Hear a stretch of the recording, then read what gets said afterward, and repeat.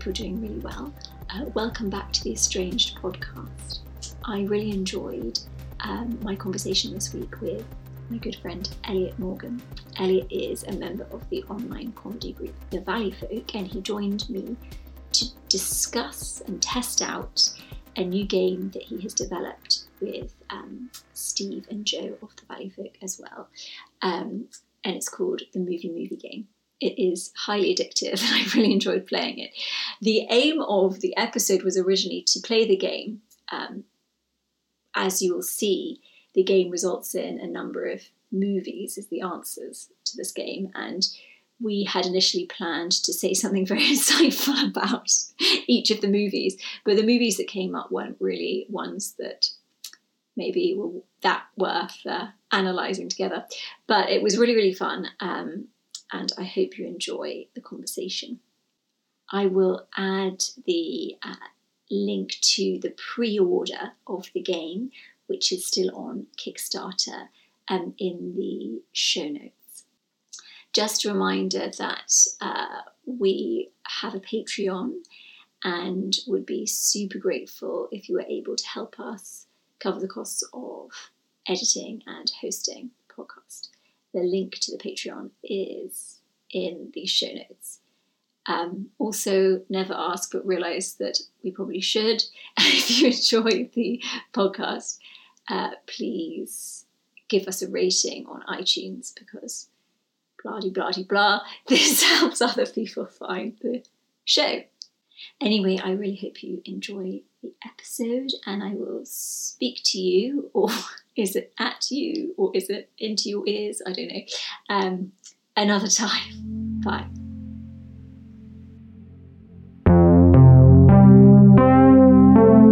Hello.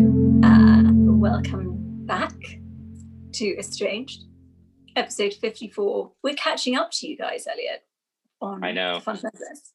You're halfway there, I think. We stopped counting. Are you over 100? Are we over 100? I'm not sure. I think if we're not, we might be close. Let me see. I actually have it right here pulled up. We're 87, 88. 87. It's not bad. 89. It's not bad. But you started Could be worse. 2018, 2017, did you start?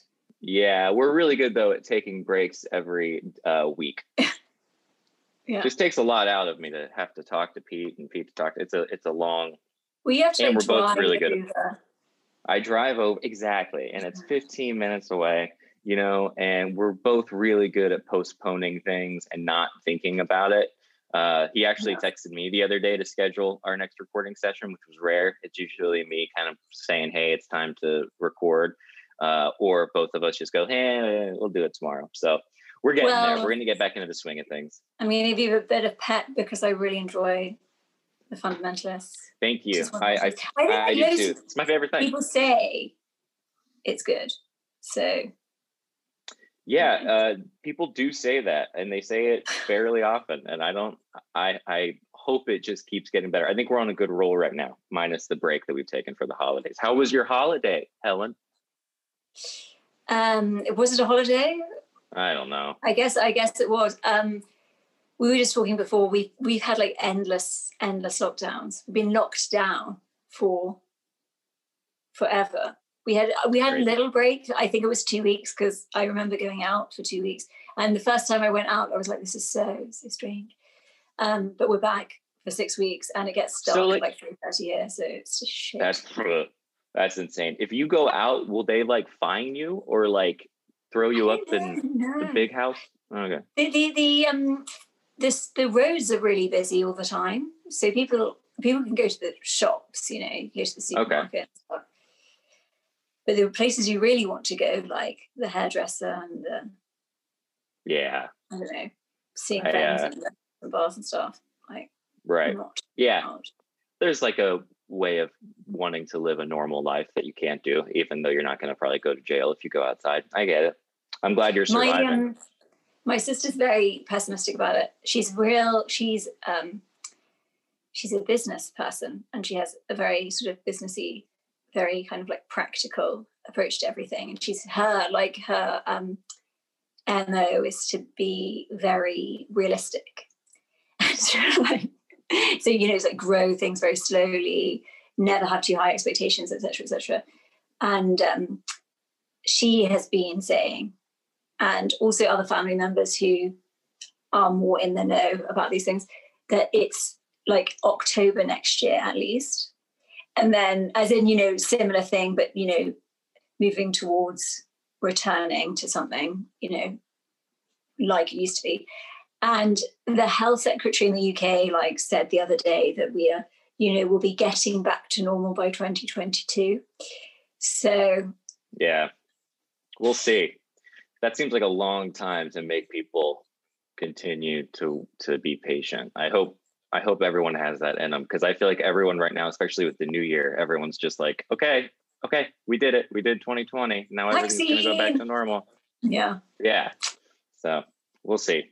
I know. I don't know. I feel like my whole subjectivity is getting changed, just especially like even just from the darkness of being like this far north inside for this long. Body clock changed. Like, I feel like I haven't seen light for. I tried shining this like one of these like sad lamps in my eyes. You're just opening the refrigerator, just staring at the refrigerator light. But I don't know if it works. Like, anyway, just some kind of warmth and light. I know. Well, I know. Yeah, we're all going crazy. We're all losing our minds a little bit. It's just fun when you can see it happening in yourself and kind of monitor it and be like, oh, okay, yeah, that's a little like string of crazy I didn't know I had. That's fun to exactly see. It's like, is this a COVID breakdown or is it a real breakdown? Yeah, is it me or is it COVID or is it both? I don't know. I mean, yeah, it's tricky. I mean, I feel like some of the projects I'm working on, it's actually been quite liberating, and also because of the nature that we worked with the films that we make. We've always done like international remote post-production, just being like an independent company. You know, you find what works for you and who you can work with and whatever, and often it's, you know, somewhere half across the globe. So I'm used to like doing everything not in person, but it's only been revealed to me like how like really not easy that is now. Like before, I never even thought twice about it. And I'm like, hang on, I have to wait because this person's in 8 hours ahead, and then this person's 8 hours behind, and then I've got to get those files to those people, and I don't know, but who knows what? Who knows? I am very concerned about certain aspects of economic adjustments in the favor of certain corporations and individuals. Which looks like we're returning to some kind of like neo-feudal system, which is very worrying. What does neo-feudal mean? Well, you know, feudalism is basically like a rent-seeking system rather than like a capitalist system. And obviously capitalism has its like uber problems, but essentially you have peasants who are tenants on the land of landed aristocracy who essentially, you know, were the people who led certain, let's say in the UK, the Normans, people who came over with William the Conqueror and were just given land and it's theirs, and because it's given to them by royalty and the divine right of kings, God orders it. And so they've sort of deserved it in that way. But they own it and everyone else is just a tenant peasant renting the land essentially. And I think the new conquest was tech, and tech has been marketed as something that it isn't, as in capitalism often has to have like a new frontier, like the housing, you know, mortgages. You twiddle with a few things, you kind of do a bit of magic and you disguise things and it makes it look like it's magically creating value. But value in like a Marxist sense is only generated by the sacrifice of workers. So there has to be a hand in the generation of a product for it to actually be worth anything. And also when you have more hands within the generation of a product, you have a greater distribution of wealth. But when it's just money from nothing and it's like just digitally reproduced and suddenly it's valued at something, it's like that value isn't actually real in like a traditional. So obviously then you have to have things like monopolies and all these kind of weird ways to kind of like ensure that the ill-gotten gains are kept in the hands of individuals, and so that that like idea of value is still maintained. And clever marketing and certain ideological functions that mask like us. lying. Like lying, yes, like lying and like using really good cultural ideas, weaponizing them and emptying them out of their real meaning and using them as like bunting or decoration so that the corporations can't be questioned. Anyway, so, and then you have things like UBI, which on the face of it looks like a really good idea, but actually, if you think about it in economic sense, it doesn't go far enough, because all it is, it's so the way, I mean, I'm not like, wouldn't call myself like necessarily a Marxist, but I think Marx had the greatest insight into the true functionings of capital. He discovered the functionings of the political economy just as Freud discovered the unconscious, I think. And so the trouble with capitalism, and this is why we always have these like readjustments and like crises, is that the motivation of the bourgeoisie or the owners or whatever is to push down wages. But obviously there comes a point when the workers don't have enough to buy the products that the owners are creating. And so you have a crisis. So a way around this is UBI, which, okay, great, we're getting money from, from our overlords, but then it's just to maintain the system that's already toxic in the first place. Yeah, I think, I mean, but when I've heard of Yang, obviously is the one that everyone knows of, but when he talked about it, he kind of, I forget what it was. I don't know if it was I read most of his book, but some podcast, I think, is where he was talking about, like, he was like, yeah, this isn't like a fix. This isn't going to go far. I think he used those same words where it's like, it's not going to go far enough, but it may help give at least some sort of a baseline to people who could then make wiser decisions. And Absolutely. I think that's where I'm like, experimentally, that'd just be fascinating to see what people could do if they weren't sweating so much about their rent every month. I mean, material comfort definitely allows people to make better decisions, and potentially for things politically to be done with like greater thought and things like that. But it is still, unless it's like, because you have this like, so owners and then, working people and redistribution, but unless you like go inside and look at the dynamics, and then inside those material dynamics are also like a libidinal psychological dynamic, which like, all humans share. So it's like a really complicated thing. But I mean, who knows? One of the issues with Marx obviously had is like a materialist reading of history and sort of like a projection of where it's going to go. And obviously this would be a regression, rather than a progress. Right. But who knows, basically. Who knows? I mean, I feel like everyone, at least I'm just like white knuckling my way through this, whatever this is. And there's a meme from the show The Office where they're all like pointing finger guns at each other, and they're all like in a circle, and it's like that standoff, and they're all going like that. And I feel like that's how I am right now with my sanity and all of my friends. We're all just like, okay, I haven't gone crazy. Have you gone crazy? You haven't gone crazy. Have you gone a little crazy? I've gone a little. Okay, I've gone a little crazy. And so it's sort of like not sticking my head in the sand, I would say, but definitely kind of like, if I try to go down the mental rabbit hole of like, what should we do? What to fix this? I'm like, this is so far above my pay grade, literally, no pun intended, that it's like, and the issues are so complex and we're so divided on so many schools of thought. So it's, I just hope that we get some freaking smart people who can figure it out. Like, I don't know who it is. I don't know who has the right answer, but there's got to be. It's interesting because I guess the trouble is that those who we give the responsibility to sort it out might be so invested in the system that's causing all the problems in the first place. So it's like all, I don't know, like from a dialectical materialist perspective, for example, like all of the issues that, rightly came to the surface this year, race issues and stuff. And I mean, I've always read things like Me Too, in like that there was something missing in that, which was like the material analysis, which was power dynamics and like the political economy that leads like someone like Harvey Weinstein to have so much power, and the way that he executed this power imbalance was through sexual assault. But it happens in like loads of different ways in different areas.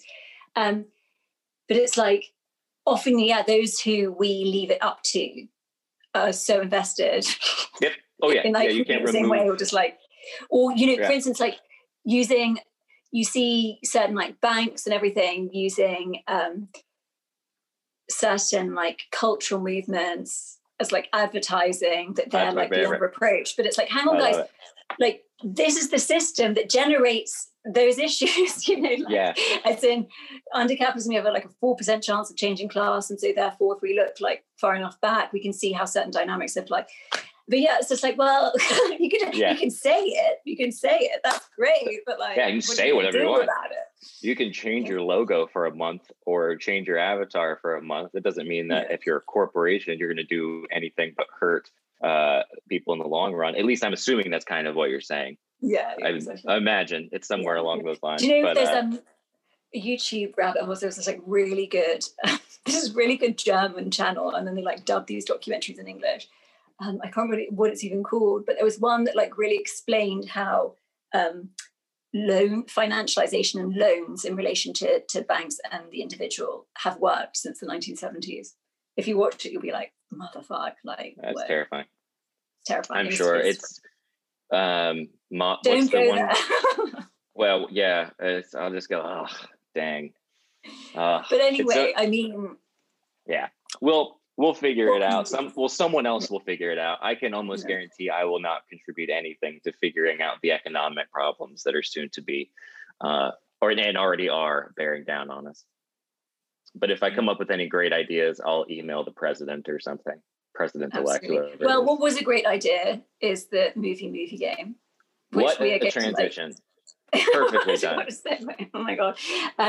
So what we usually do in this podcast is we take a movie or a couple of movies for like an hour and a half and like discuss the like deeper dynamics, the ideological dynamics, and like look at it from like a psychoanalytic perspective for the whole hour and a half. But what we're going to do is, so Elliot is part of this comedy group, The Valley Folk, and they've just created a game which has just been released on Kickstarter and was very, very successfully funded. Thank you.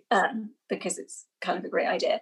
And what we'll do is we'll talk a little bit about that game, and then we're going to like play the game. So we're going to do like a quick fire version of this podcast. Instead of spending like an hour on one film, the films that come up through the game will like blast some silly ideas like in 5 minutes. So do you want to talk a little bit about the movie game, like what it is? I would love to, Helen. Thank you for asking. I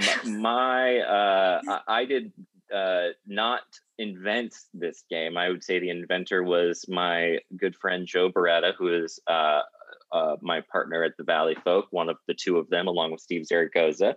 And about a year and a half ago, Joe started, actually earlier on in the company, I think he came up with this idea called Movie Game, where we would sort of bring in friends of ours and play with each other.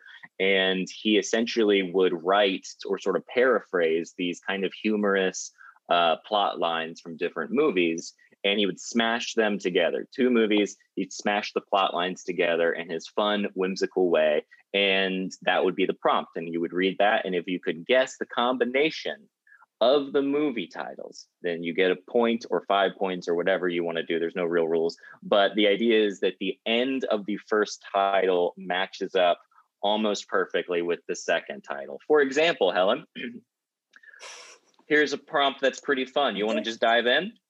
Okay, let's go.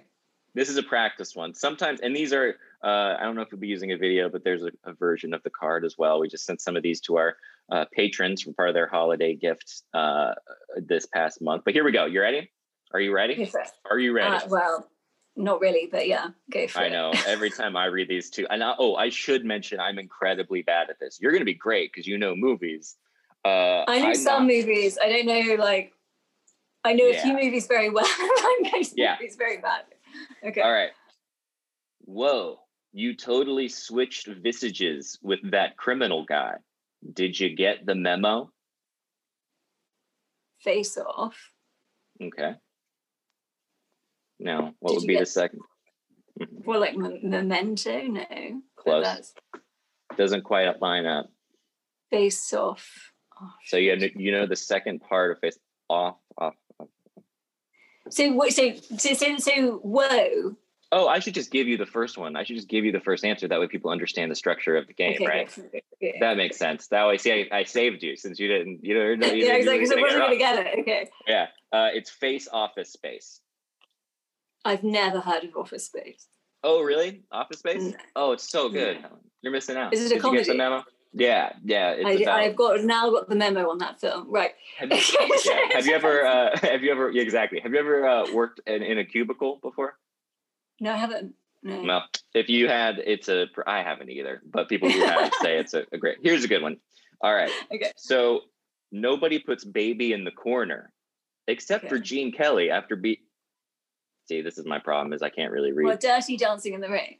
You got it. Dirty Dancing in the Rain. Oh, yeah. I should have actually, because for the purposes of the people listening, like, what was the second? Gene Kelly. Except for Gene Kelly after belting one out in a deluge. So he summarizes it, he paraphrases it, he gets fun. Yeah, it's a fun one. It's very like dialectical, because it's like two different things generating something new, or like that one thing generates the other, like the other, Anyway, yeah, it is a remarkably weird, psychologically pleasant game, and also infuriating game, because if you can't get it, it's like, it really does make, at least when I play it, it feels like I can't find the title for the movie in my brain. Like I can almost kind of remember it. And then if I can remember one, it can kind of open the door to the other title, or vice versa. Sometimes you remember the second title. I work your way backwards, but like it really makes your brain fold over into what do you call it? What's the strip? Mobius strip or whatever those are. It makes your brain feel like a Mobius strip. You're like, I think it's connected. But it's cool, it kind of like makes it seem like there's some like primal a priori link between these two random things. But there always is. There always is. Yeah, and so people got real excited about this game, and we did the Kickstarter, and now they are available for pre-order, and that's cool too. At least I think they still are. But still on Kickstarter. You can still go to the Kickstarter, and we set up a pre-order system, which I didn't know was even an option. And so people can still order it. But and then we also have 2 expansion packs. So we have movie game, but we also have TV show movie game and video game movie game. And you can imagine what those are, where the one is a TV show and the other is a movie game. So it's literally just the movie game. Exactly. Yeah. Movie game. Movie game. Well, I have to say, so yeah, no, I do like there is something about that, like contradictory things generating something new. That's and that the fun is in the like the clash of the two things, and like the joke. I mean, I guess like I don't know anything about comedy, as you know, but like the joke is in two oppositional things and the same thing, isn't it? I mean, that's like one funny thing. And seeing people struggle over movies is pretty fun. And then what is it about people struggling that's so funny? Like, why is that so funny? It is my favorite. After this year, it stopped being as funny because it's just, you can't do the same punchline over and over and over again. But it is very enjoyable to see people, especially when they get it. We include like hints on the cards too, and then we include what year that they came out, for like bonus points and stuff. But you want another one? Let's do it, because I have to say it would be cool to like arbitrarily say something interesting about like each of the movies. I can't say anything about either Dancing in the Rain or I know.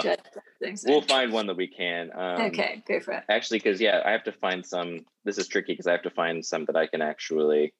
Do you know? Okay, so this is like really like sad story and admission about myself. But we used to play a lot of board games growing up. We lived in foreign countries because of my father's job, and often during the summer holidays I would be like, alone and like come up with something. So we'd play a lot of board games, and one summer we had this girl looking after us, and we had this really fun game called the Atlas game. I don't know if it's called Atlas or the Atlas game or something, but it was like a form of like Trivial Pursuit in that you built up something if you got the right answers, and it was all these different categories to do with geography, and you had to like build up your little map with all these different. The thing is that we didn't have that many games, and I had like memorized all the answers to all the questions. So this woman thought that I was like some kind of geographical genius because I knew like all the facts about the lakes in frigging Canada and like what different maps flags were in capital cities and shit. But yeah, that was a really. Did you just know him because you'd play? Yeah, because you kind of played the game a lot. Is that why you know? So much. Like, yeah. I just memorized all the answers. So yeah. For Christmas, I think it was a couple years ago, my parents found this, like, because I grew up loving Monopoly, and I still have like so many sets of Monopoly that I shouldn't have, but they found me this like antique-ish table, like Monopoly table, like freestanding, the size of like an end table. And I finally got it shipped like 8 months ago to California from Florida. And they packed it in all these packing peanuts, and it was like probably 1 billion packing peanuts that just spilled all over the garage, and I'm still cleaning them up, and that's kind of annoying. But I took it out, and I forgot how incredible this like thing is, because it's like got a glass top, and it's got the little drawers with the money and the pieces, and it's the coolest Monopoly table I've ever seen. But I'm like, I don't know even how to go about asking anyone to like truly play this game with me, because it's so fancy. But I'm very so that was my game. I've gotten to the point where I know where people are going to land, like as soon as they roll, it's just 10 and all that. But it's like, I have to keep my mouth shut because I feel like such a dork. If I'm like, yeah, go to Park Place. Yeah. Okay. Keep going. And I'll like try to move it real quick. And I have my little like negotiating, like things that I try to do, and people don't like playing with me. Turns out same. We play like Scrabble, especially at Christmas, and let's just say I've whiled away many sleepless nights playing the Scrabble app. Oh, I know, me too. Yeah, are you on Scrabble Go? Yeah. Well, just start a game with me. Okay, and let's do it, because obviously the thing is, you can have like linguistic acumen, but that's not really how you score the points. It's by knowing that triple letters, QI, and like how to do 3 words at once, and then it actually becomes like it's really less fun. Yeah, I for the holidays I was previously wanting to play a game with my folks, and they were like, well, we could play, there's a game called Aggravation. Have you heard of that one? No. Aggravation is exactly what it sounds like. It's very simple. You just roll a dice and you can knock people off and you get aggravated. But they had Scrabble, and I was like, well, let's do Scrabble, not thinking that like I've been playing Scrabble all day, every day since quarantine started. And they were pretty upset because they don't play it hardly at all. And I would throw in things and they would be like, that's not a word. And I'd be like, no, you don't. I was like, don't challenge me. Like, I'm telling you, you don't like it. This is a word. Like, if you challenge me, this is going to not go well for you, and you're going to lose your turn. Like, no, it's definitely not a word. I'm like, all right, let's look it up. Let's look it up in the Scrabble dictionary. Exactly. And I'd be like, there it is. See, it's right there. But anyway. Yes. Falola is a word. Yeah. Or like Zoku, or whatever the highest scoring words you could possibly get are. But there's also like, in LA, there is, as in like other major cities, there are like Scrabble leagues. Like you can join the actual. Yeah, and I also like the Scrabble Go Scrabble Go makes it fun because they give you the little custom tiles. It's really dorky. Anyway, you ready for another one? Let's do it. We know this one. All right. So try to say the whole title together. So try to, if you can get it in your head. Yeah. That's the fun of it. That's the fun. All right, here we go. This street urchin stumbles upon 3 wishes, but he only has 1 wish in his heart: to give up his possessions and freeze to death in a van in Alaska. Aladdin to the world. You got it. Way to go. That's 5 points. Good job, Helen. And maybe we should say we've been working on a script inspired by Aladdin. Yes. I actually thought of one. Hang on. I'll give you another one, Helen. Hold on. So a down and out dentist makes his way to Las Vegas after his life gets turned upside down when he discovers a genie who promises to grant him even things that he doesn't know he wants, like Amanda Bynes falling in love with her handsome roommate Duke, who loves beautiful Olivia, who's fallen for Sebastian. Well, so I almost can't remember. The genie of unconscious wishes. Got the first one. Way to go. written by you and me. Yes. The second one is kind of hard because I just Googled the synopsis and I wouldn't have even known. Jean, what is it called? Witch something? Wishes. Wish. She has to, when Amanda Bynes has to pose as her twin brother, Sebastian, and take his place at a new boarding school. This is my first draft, so I know this is not a real one. It's the Genie of Unconscious Wish She's the Man. Oh, I see. He's the man. Yeah. What happened to Amanda Bynes? Is she still? I don't know how she's doing. Someone needs to check on her. Yeah, I don't know. Who knows? I think I was a bit old for that generation of. Yeah, that's one of those old teen movies. Yeah. And She's the Man, and I don't think it could get made today for obvious reasons. But it was quite amazing when you watch fairly recent things. I watched there's a film that some of my friends at university really liked. It was released in like 2011. It's like a very paint by numbers, moderately amusing but pretty shit film called Chalet Girl, about a girl who was a once nationally renowned skater who then loses her mum, falls on hard times and jobs as a chalet girl and discovers that she's like really good at snowboarding, and then like there's like a wealthy person who's the cousin Greg is in it, playing exactly the same character. Succession. Cousin Greg? Who's Cousin Greg? From Succession. Nicholas yes, of course, Greg. Yeah. But like that, there was a joke in it where these like wealthy businessmen who come to the chalet like guess a woman's bra size, and this was like less than 10 years ago, and I was like, I mean, not that I care. No, I know, but it is fun because all that stuff back in the day was like kissing, like comedy around kissing booths. Like you can't do that now. Like you can't do basically. I mean, maybe you can, but I don't know how you pull it off because all that stuff is a different era. But yes, we wrote a film called The Genie of Unconscious Wishes, which is very much a play on a very dark Aladdin. Yeah, it's about self-sabotage, discovering what you really want, and overcoming the toxic pursuit of the lost. Have you seen Soul? I have not. Is it relevant? Well, Carl Jung makes a cameo in it, which is pretty crazy. Yeah. I was like, that's of all the people. I mean, a bunch of people make cameos, but I really enjoyed it. It's very good. I think it's great. It's very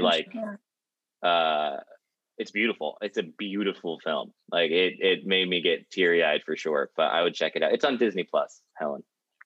Which I don't have, but I have something else where I can watch it. So. Oh, right. Wink, wink. Okay. Let's maybe there is. I was like, we can do a typical Estranged episode condensed per film, but I don't know if we can because I can't think of anything. Let's see if there's another. Let me see. You want another one, or do you want go for it? All right. Yeah. This one I think you'll be able to at least do. We can talk about the psychoanalytic aspect of the first one for sure, because I think it's going to be. This is great. All right. A well-to-do businessman unexpectedly falls for a charming prostitute. Will their love survive society's preconceived notions and a chainsaw-wielding Nicolas Cage hell-bent on revenge? Well, Pretty Woman and oh my God, I watched this fairly recently. Oh, really? You got just think about the end of the title, Pretty Woman, specifically the last syllable. Fuck. It's also, this is just a game of syllables too, of like figuring out where. Mandy. And then so all together. So Pretty Womandy. You got it. Yeah. Yeah, Mandy is very good looking film. It's a very handsome film. It's a very fancily shot film. Sorry? Are you talking about Mandy? Mandy, yeah. Mandy is very... in like the woods, and he's like a... Yeah, very prismy and colourful. And it's got Andrea Riseborough in it. And do you know what? I literally have not much to say about this film at all, other than I think it's very nice to look at.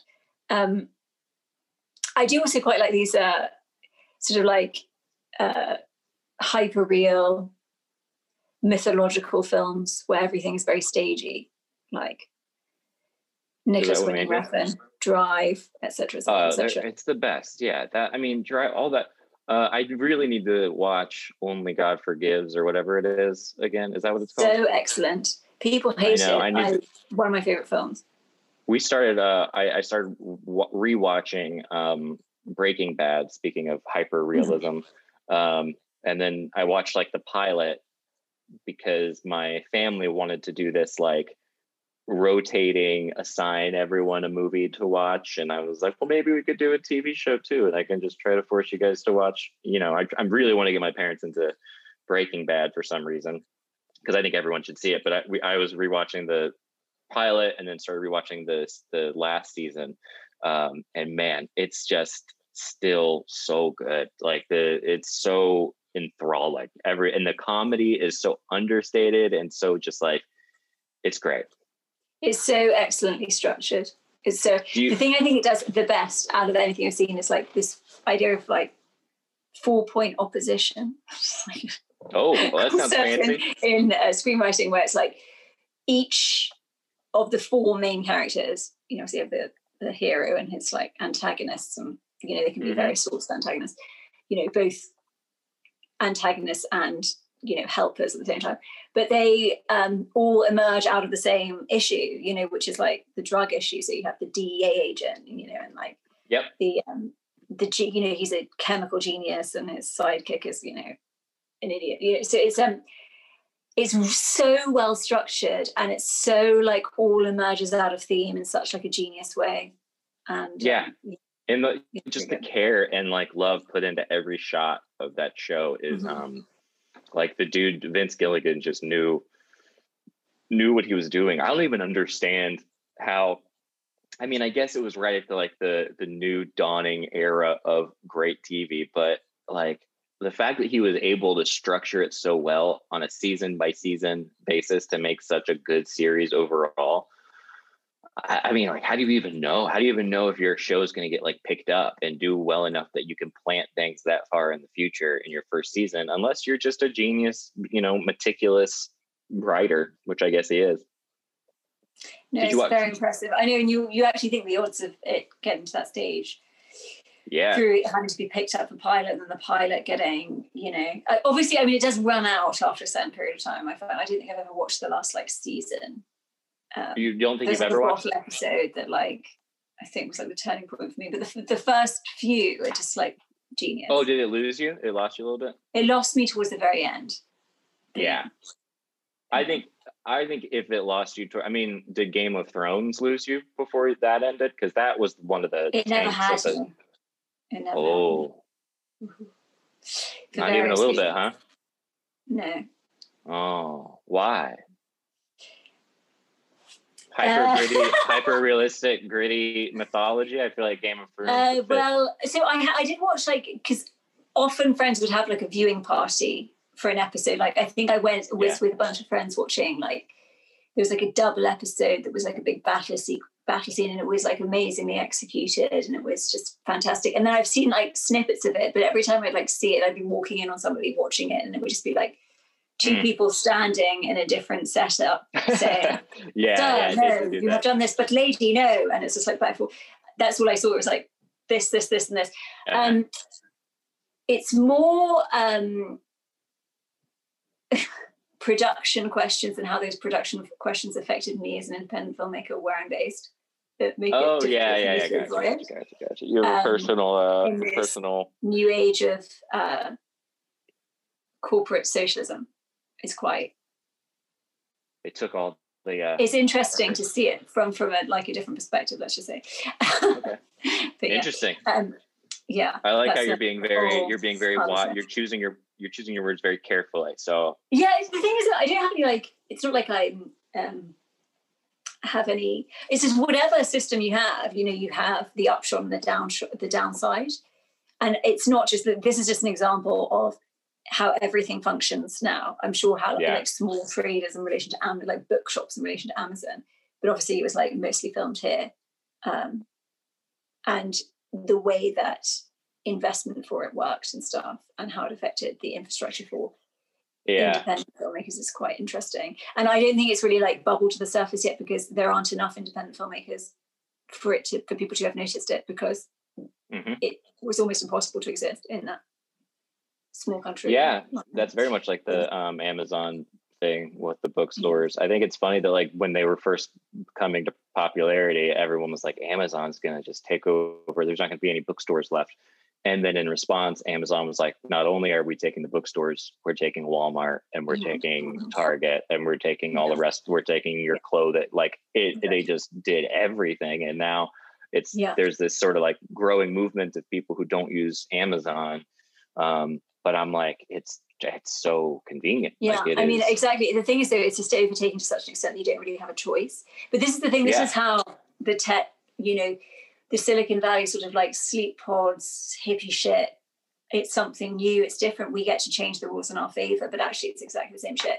But it's also, obviously for Amazon, it's corporate socialism in the sense that you don't have to pay tax. You're also exploiting sort of like national institution produced technology. So like GPS and stuff was all stuff that was developed in like university laboratories. So that's just in the public domain, and they've like taken that without ever paying back. They use like the same infrastructure as the postal service and stuff. So it is very, so I mean, the example in my industry is much more direct government money and stuff. Channels. Wild. Yeah, but I think all of these, obviously within the media, you have very few corporations. Amazon is, it's also within the media as well, but it's like one of the biggest out of all of them. But yes, but it's tricky because obviously sometimes this is done with the greatest of intent because it's creating jobs and everything. But like in the long term, again, from a Marxist reading, you never create jobs through capitalism. You only ever expropriate value from working people. So, yeah. Wow. But the thing is, there's not to be like moralistic about it because like we're in this system, but there is a sort of like you do actually have to have some state control. But the irony is we've gone from state control to support. Yeah. Yeah. So it's like it's double the opposite, It's a double negation. Yeah. It's even like the fact that they're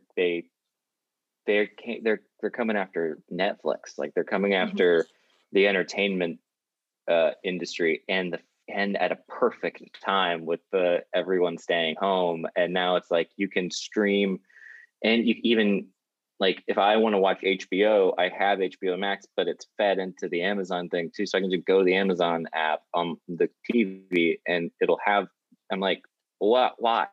Like, why do you need what? But it's so convenient. And it's like, and I'm saying that as someone with my second comedy special is on Amazon, which is very funny.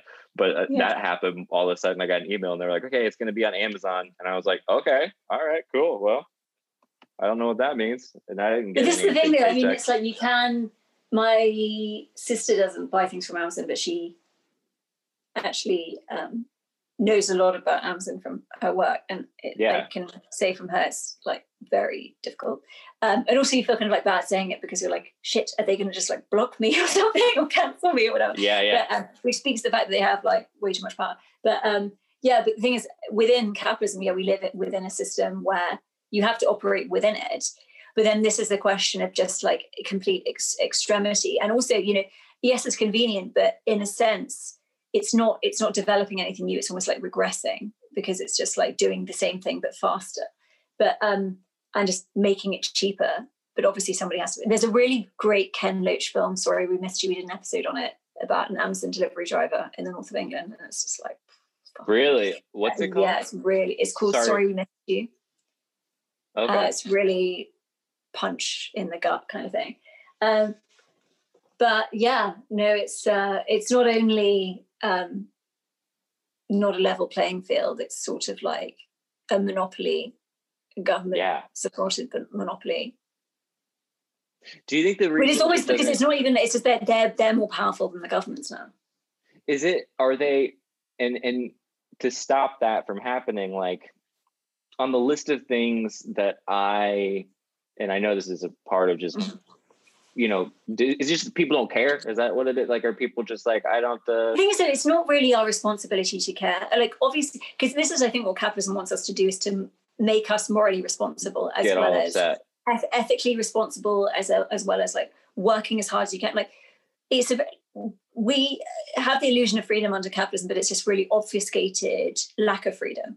It's really obfuscated, and it's really difficult to be a subject under capitalism. So I don't think, I would never like blame an individual. It's a libidinal structure. So this like perpetual accumulation, as you say, like, why does Amazon have to do this? Why do they have to go into TV? Why do they have to do that? Why do they have to keep, it's just this imperative to perpetually accumulate for like literally no reason. And obviously and I find it really interesting with like climate change is another thing in terms of, saying like these empty political slogans, when it's like, well, this is the system that's creating these issues. It's the same with climate change. It's interesting that like, what's she called?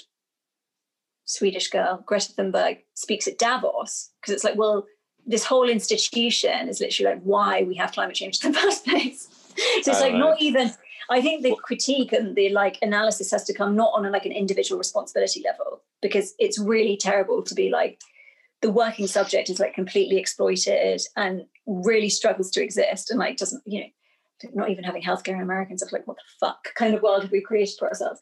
But it's like, and it's not even anything that you use as a critique to the system. It can just be appropriated and then like used as a way to hide the way it functions. It always happens. It's like feminism, then feminism's taken on, and it's just like, we just need more female CEOs, but it's like the same problem.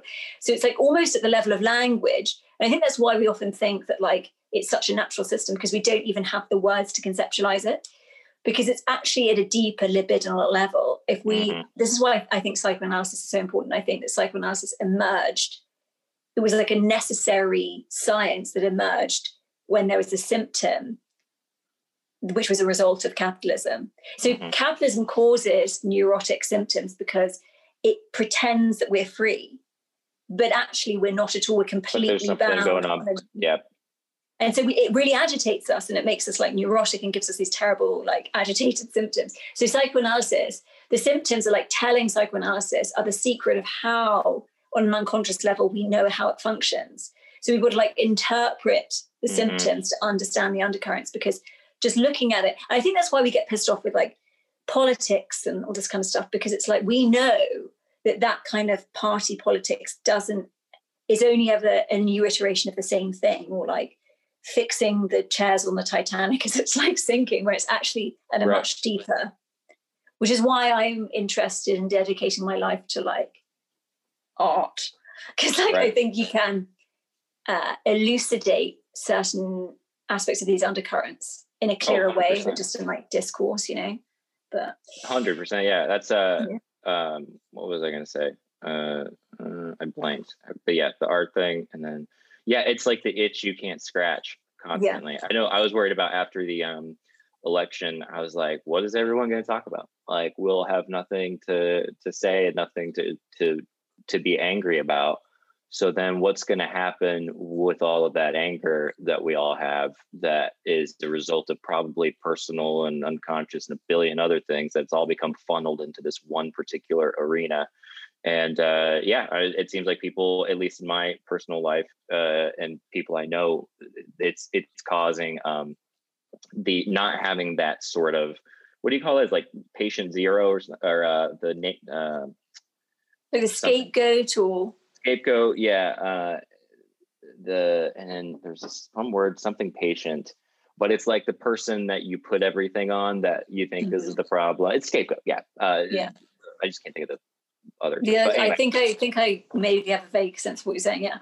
Yeah. But it's, but you're absolutely right. I mean, the thing is, it's like Trump was a very convenient explanation for deeper issues. He's a very convenient emergent of the system, but actually when that goes away and it's the same system, then what do you do? What takes place?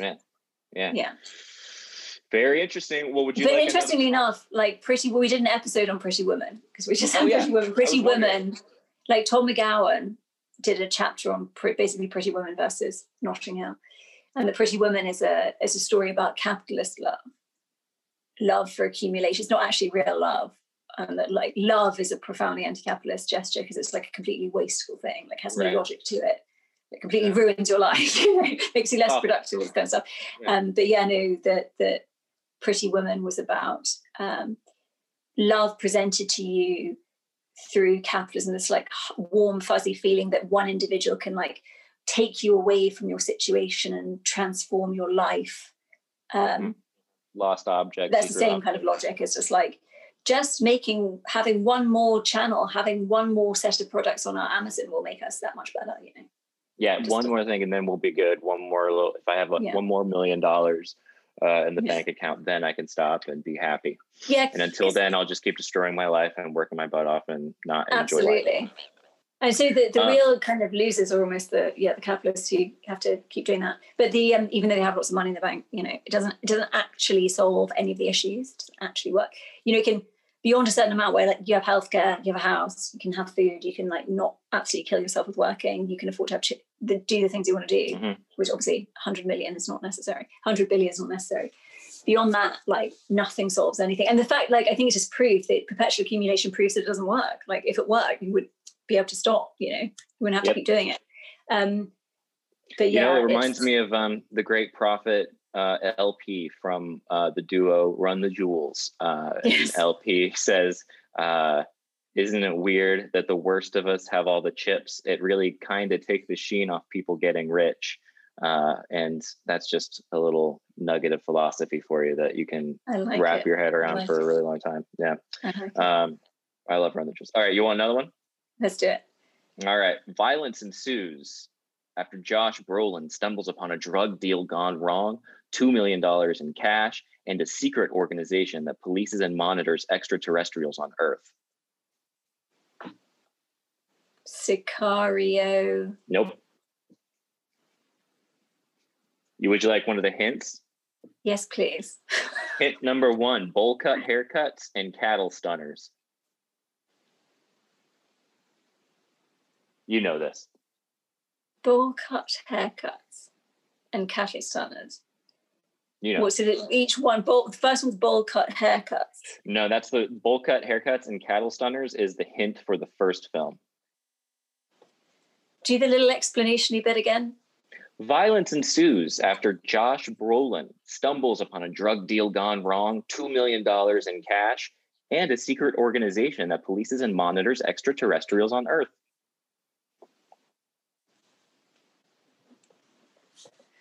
For those listening, the hint for the first film is bowl cut haircuts and cattle stunners. Hint number 2 is Edgar the Bug Vincent D'Onofrio's best role ever? Edgar the Bug. Yeah, Vincent D'Onofrio. Yeah. Interesting guy. Well, I know. I follow him on Twitter. I love him. Yeah. I love Law and Order Criminal Intent too. Okay. Give me a word in the title. No. Well, isn't there like a year? Actually, I'm not going to get it. I mean, give me a word. Well, I mean, I gave you the word. A bowl cut haircut. Pudding bowl. No, I said no. No. That's the word. Oh, No Country for Old Men. And then the second title. Secret police organization that you know this one, the secret police secret government. That Josh Brolin's in. Is Josh Brolin in No Country for Old Men?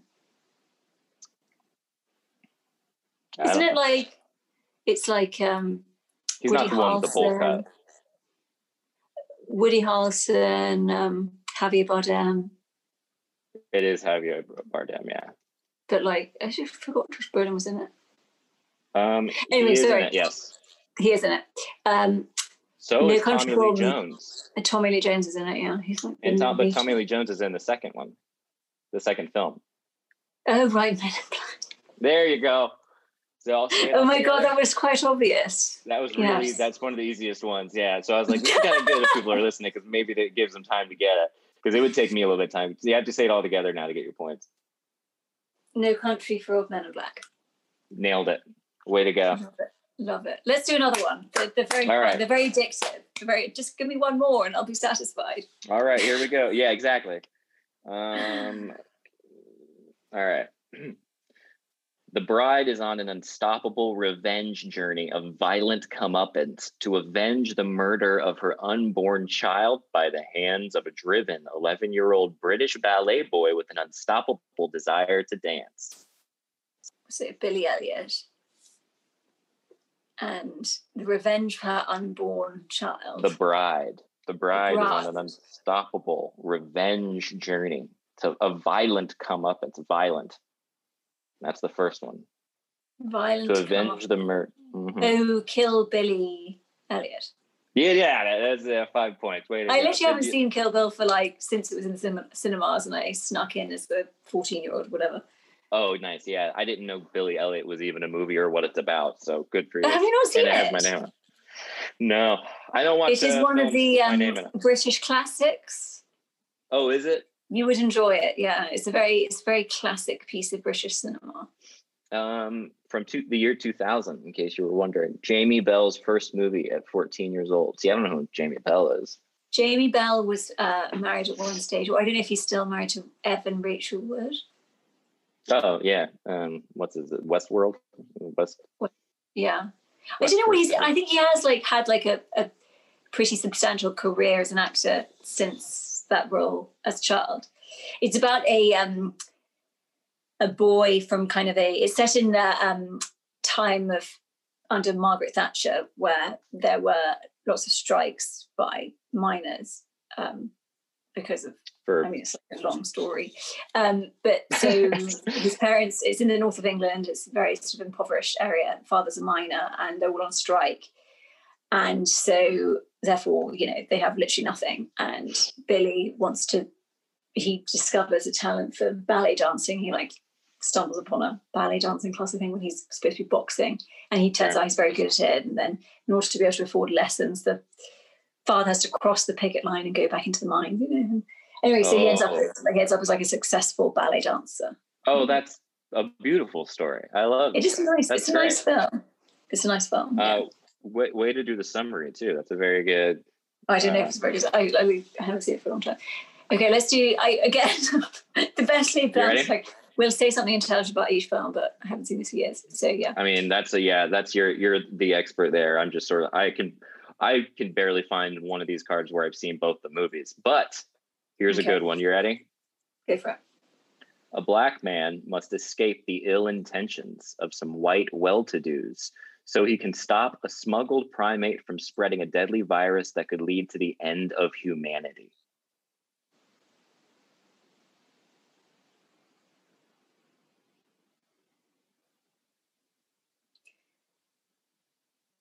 "12 Years a Slave." Mm-mm. The ill intentions of some white well-to-dos. Get Out. Break. There you go. You got it. Yeah, good job. Get Out, Break. I haven't seen Outbreak either. You're not confident. Just sort of Get Out, Break. It fell out. I guess there's a film called Outbreak, but I have not seen it. Are you a fan of Get Out? I love Get Out. Yeah, I really, really enjoyed it. But I also love pretty much anything Jordan Peele does, except I will say I stopped watching Lovecraft Country because it got too intense for me. So you were picking it up, I remember, a few months ago. Yeah, and then I just stopped. It was like 1 or 2 episodes where I was like, this is too, it was just stressing me out. I think since being in quarantine, I've stopped watching a lot of really intense things. I stopped watching The Boys because it was too intense on Amazon, which is it's a superhero comedy. And I was like, this is too much. So. I know I've been shamelessly watching rom-coms, which I usually fucking hate. Yeah, that's interesting. I do like Nancy Meyers films. I watched the Holiday. That's a good one. All right. Yeah. Good-ish. Good-ish. I watched Oh, go ahead. No, I wasn't saying anything. I watched over the holiday. I watched Muppet Christmas family special. It's only available on YouTube. It's not the Christmas Carol. It's the specifically they have the Sesame Street shows up as carolers, and then the Fraggle Rock crew shows up, and I had never seen it in my whole life, and I watched a TV ripped version on YouTube, and it is so good. and I love the Muppets so much. But at the very end, because it's ripped from the TV, the credits start rolling. Mm-hmm. And it had, since it was filmed in 1987, it had the newscaster talking about the 11 o'clock news hour that was coming up. And it was like, stay tuned on tonight's the 11 o'clock news. What do you do with a doomed baby? Do you sell their organs to kids in need? And it like cuts off as like the Muppets are waving and saying Merry Christmas to everybody. The newscaster's like, what do you do with a doomed baby? And I really like those words together, doomed baby. Doomed baby. That's the name of some kind of horror movie. But like, yeah, was that like a local news, or was that like? I mean, who knows? Maybe it was like a 2020 thing. Like, got any better? I know. Yeah, it wouldn't be much better. I just say, who would say doomed? A doomed baby, not terminally ill, doomed. What is a doomed baby? A baby that's going to die. Do you sell their organs? And that's what it. And been the fact that they caught it with at the end of this not kids, but kid/adult Christmas special was the most jarring thing, because it's like they're all singing carols and then the music starts and then doomed baby out of the gate. So I would look it up if you get really bored. I will just skip to the end. I'll check this out on YouTube. One of the joys of YouTube. Would you like a holiday? Sorry, go for it. Sorry, I didn't hear what you were saying. I was looking at the next one. Go for the next one. Are you sure? Yes. All right. A man must survive the murderous intentions of a good guy doll so he and a curtain ring salesman can get home to Chicago in time for Thanksgiving. I think it should be shower ring. I think it's a shower ring salesman. Well, is the second one Planes, Trains and Automobiles, which I've never watched, but I assume that we're from that description. That's what it is. Yeah, it's also a great one. And the first one, Plane. The first one is a man must survive the murderous intentions of a good guy doll. And the hint is, if you suffer from pediophobia, you should not watch this movie. Is that like Chucky? Mm-hmm. Chucky, Planes, Trains and Automobiles. It's not called Chucky, though. Is the film not called Chucky? Mm-mm. Is it not? Ooh, I never knew this. Yeah. It's Child's Planes, Trains and Automobiles. Is that what it's called? Child's Play from 1988. Yeah. It's quite fun, actually, just like making up a film that you assume that this description is that you've never seen before. Yeah. It's great.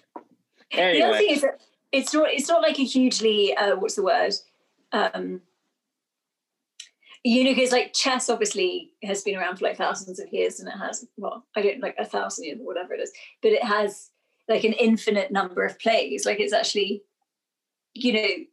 well, I don't know, it obviously potentially like evolved rather than somebody invented it, but on your guys' end, it's quite a lot of labor to put into to coming up with new ones.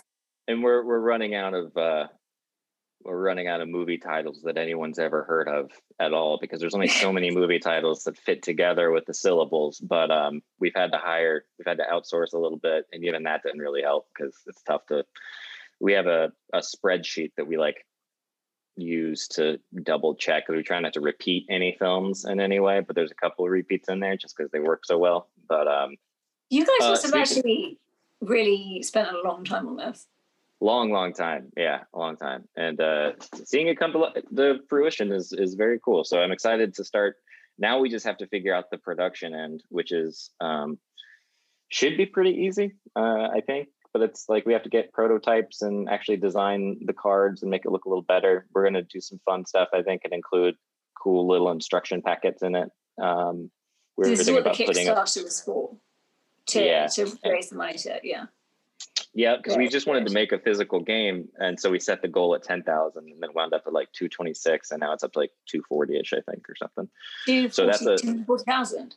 240,000, yeah, pretty crazy. So whoa, pretty nuts. But that's obviously because it's not frequent. Like actually, the stats on Kickstarter successes is like not high. And then obviously okay. to obliterate the target is, The I guess you guys target was set it low.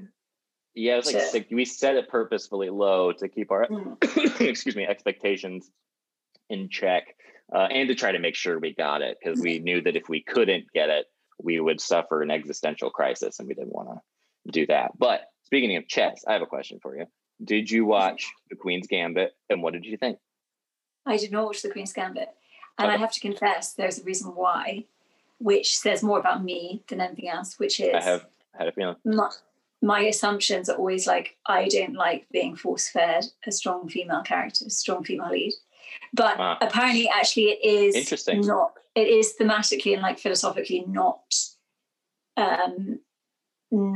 like actually quite insightful about contemporary issues, and quite like collectivist. I like collectivist stories which tell us about like, obviously like traditional. It's not even traditional, because like the storytelling technology has been around for, like since humans had language, but obviously in our iteration under our economic system, it's very like individualist, human, goal, obstacles, get the goal, yes, no, but I like using that, but either undercutting the desire at the end. So you try to get something and then you realize it's not going to change your life.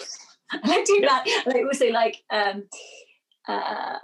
like having to cooperate with other people in order to achieve the goal. And apparently, actually, that's what it ends up being in The Queen's Gambit. So you might like the movie Soul. And yeah, I think that Queen's Gambit definitely does that. I don't like, in a similar way, maybe to how you don't like being force-fed sort of the strong female character trope. I don't like watching things that people have told me over and over again are good. Something in me will watch HGTV for hours before I like dive in, because then I feel like, I liked it. It's fun stuff. Then if I don't like it as much as other people like it, then I have to explain it. And instead of just being like, it's fine. Like, I actually really thought Queen's Gambit was fine, and it is enjoyable. It's really beautifully shot, but that's not like a hard and fast opinion that's going to like, get people. I'm just like, okay, yeah, no, it's good. Yeah.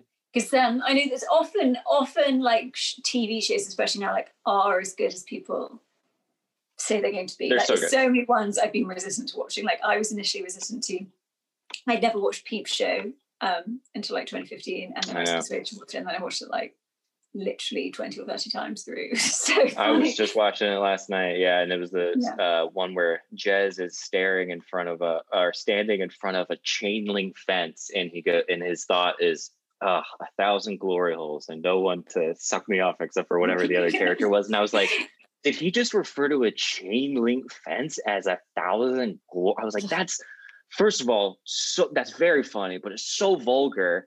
And I would never even, it's such a true thing that he would say, because he's such a pervert that who would look at a chain link fence and think that except for him. So yeah, the show is perfectly funny. It's brilliant. I know. It also gives you, there's so many jokes in it. Succession as well, oh my gosh, because Jesse Armstrong was one of the writers of and creators of Peep Show. Similar humor, and there's loads of Easter eggs in Succession. Like, I think it's his production company as part of the creation of Succession is called Project Zeus, which anybody who's a Peep Show fan knows that's the impossible combining of marketing and sales that they attempt to do as a presentation in Kettering. Yeah. I used to live near Kettering. Project such Zeus. Like random place. In the East Midlands of the UK. Then there's also Stefan Strauss is referred to in this meeting. They're like, oh, here's my colleague Stefan Strauss, who's the guy from who comes over from Germany, from Frankfurt, when they closed down the branch in Croydon where Mark works. It's also there are loads of ones like that like come up and you're like, yeah. Oh, that's fun. Good. But I can't wait for that show to come back. I know. God, I mean, we need it right now. We need to see those assholes being assholes to like blow off some steam. I need the Kieran Culkin character back in my life, because otherwise I'm going to become the Kieran character, and I don't want that to happen. Farty, sarcastic, pure and good, basically. I know it's very, very funny. It's very funny. Oh, so basically, people can still go to Kickstarter. Yeah. And sign up. Yeah, or you can Pre-order. you can go to Kickstarter, search movie game, or kickstarter.com/prod/that bit.ly.com/movie game. It's probably the easiest one. We use bit.ly links. But yeah, if people are interested, go for it. It's very fun, and the videos are available on YouTube, and they're also fun to see people kind of struggle at the Valley Folk. But have you done like a mashup between the Trivia Bidet and the movie? I know we need to. We haven't done Trivia Bidet in a while. It seems it's probably. Is that how you guys say it in America? Bidet instead of bidet? B-day. Yeah. What do you B-day? Is that what you say? B-day? We say happy B-day. B-day. Like I mean, it's funny because like we obviously don't. I'm getting like they're obviously a common thing in continental Europe, but not in the UK. But it's like if you ever went on holiday to France in your like rental villa, there'd always be a B-day. Oh, great! I love that. I'll start saying it like that. Are they common in America? No, they're not. But I mean, I own 4 of them, so they're common in my America. We get them sent to us, so it's a great. And I have one sitting next to the toilet I need to install, but they're so easy. They're just like a little hose connector, and you screw it into your seat, and you're good to go. I don't have like the fancy ones that people have that are like heated, but one day, hopefully. My God. Yeah, when movie weekend profile to owns 4 bidets. Oh yeah, has too many bidets. Excess of bidets.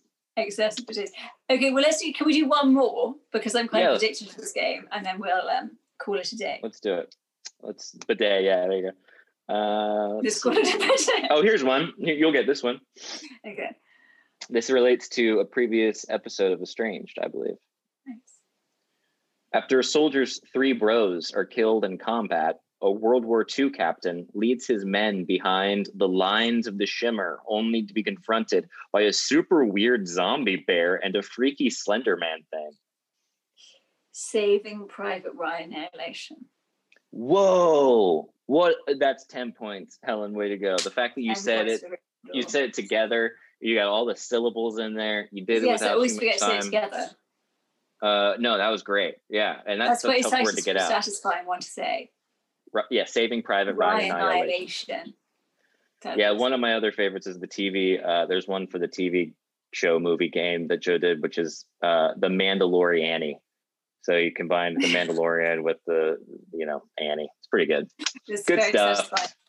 2 very good movies, I have to say. A lot of people snob on Saving Private Ryan because The Thin Blue Line was released the same year, Terrence Malick movie, which is also excellent but very different. But I have to say I like Saving Private Ryan a lot. So. Oh yeah, it's a classic. I don't want to ever watch it again because it makes me very, very uncomfortable. But it's incredible. Everyone should see it.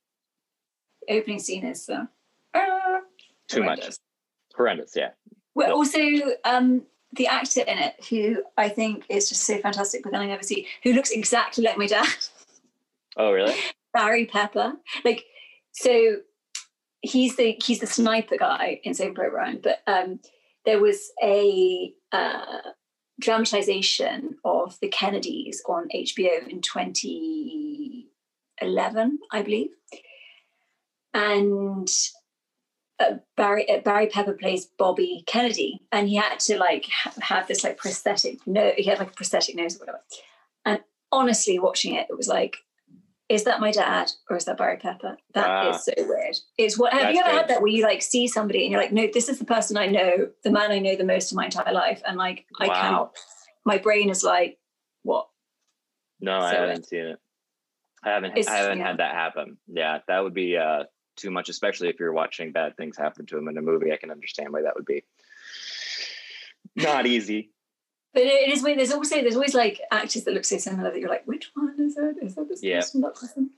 Yeah, I used to get Edward Norton and Sean Penn. I got confused growing up over and over, even though they don't actually look that similar. But in my head, somehow they become same age, same type of movie, same movie. Yeah, it's fun. Anywho, well, great job, Helen. You won. Thanks for that movie game. Yeah. Fun. Thank you. I can vouch for its satisfying nature. There you go. Because of the contradiction that it pairs in your head and elicits from you. Yeah, so generating something new. Exactly. What is it going to be? No, it's great. And congratulations on smashing your target. And I will look forward to playing it in real life. Thank you. I'll send you a copy as soon as I get a copy. And so I appreciate it very much. And congratulations to you on not going completely insane, despite the fact that you have 2 hours of sunlight every day. Well, I won't say time will tell. Yeah. Yeah. Kind of a wink. Still being able to have a conversation with somebody. Yeah. Maybe being able to yeah.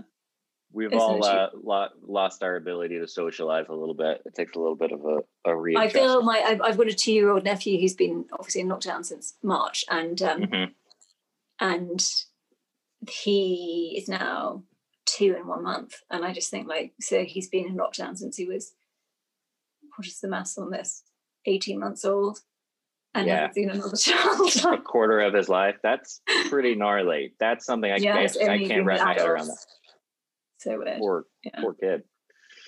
Anywho, right. Well, have a great rest of your day. It's now our depth of night here. It was 7:30, but it's obviously far into the night here.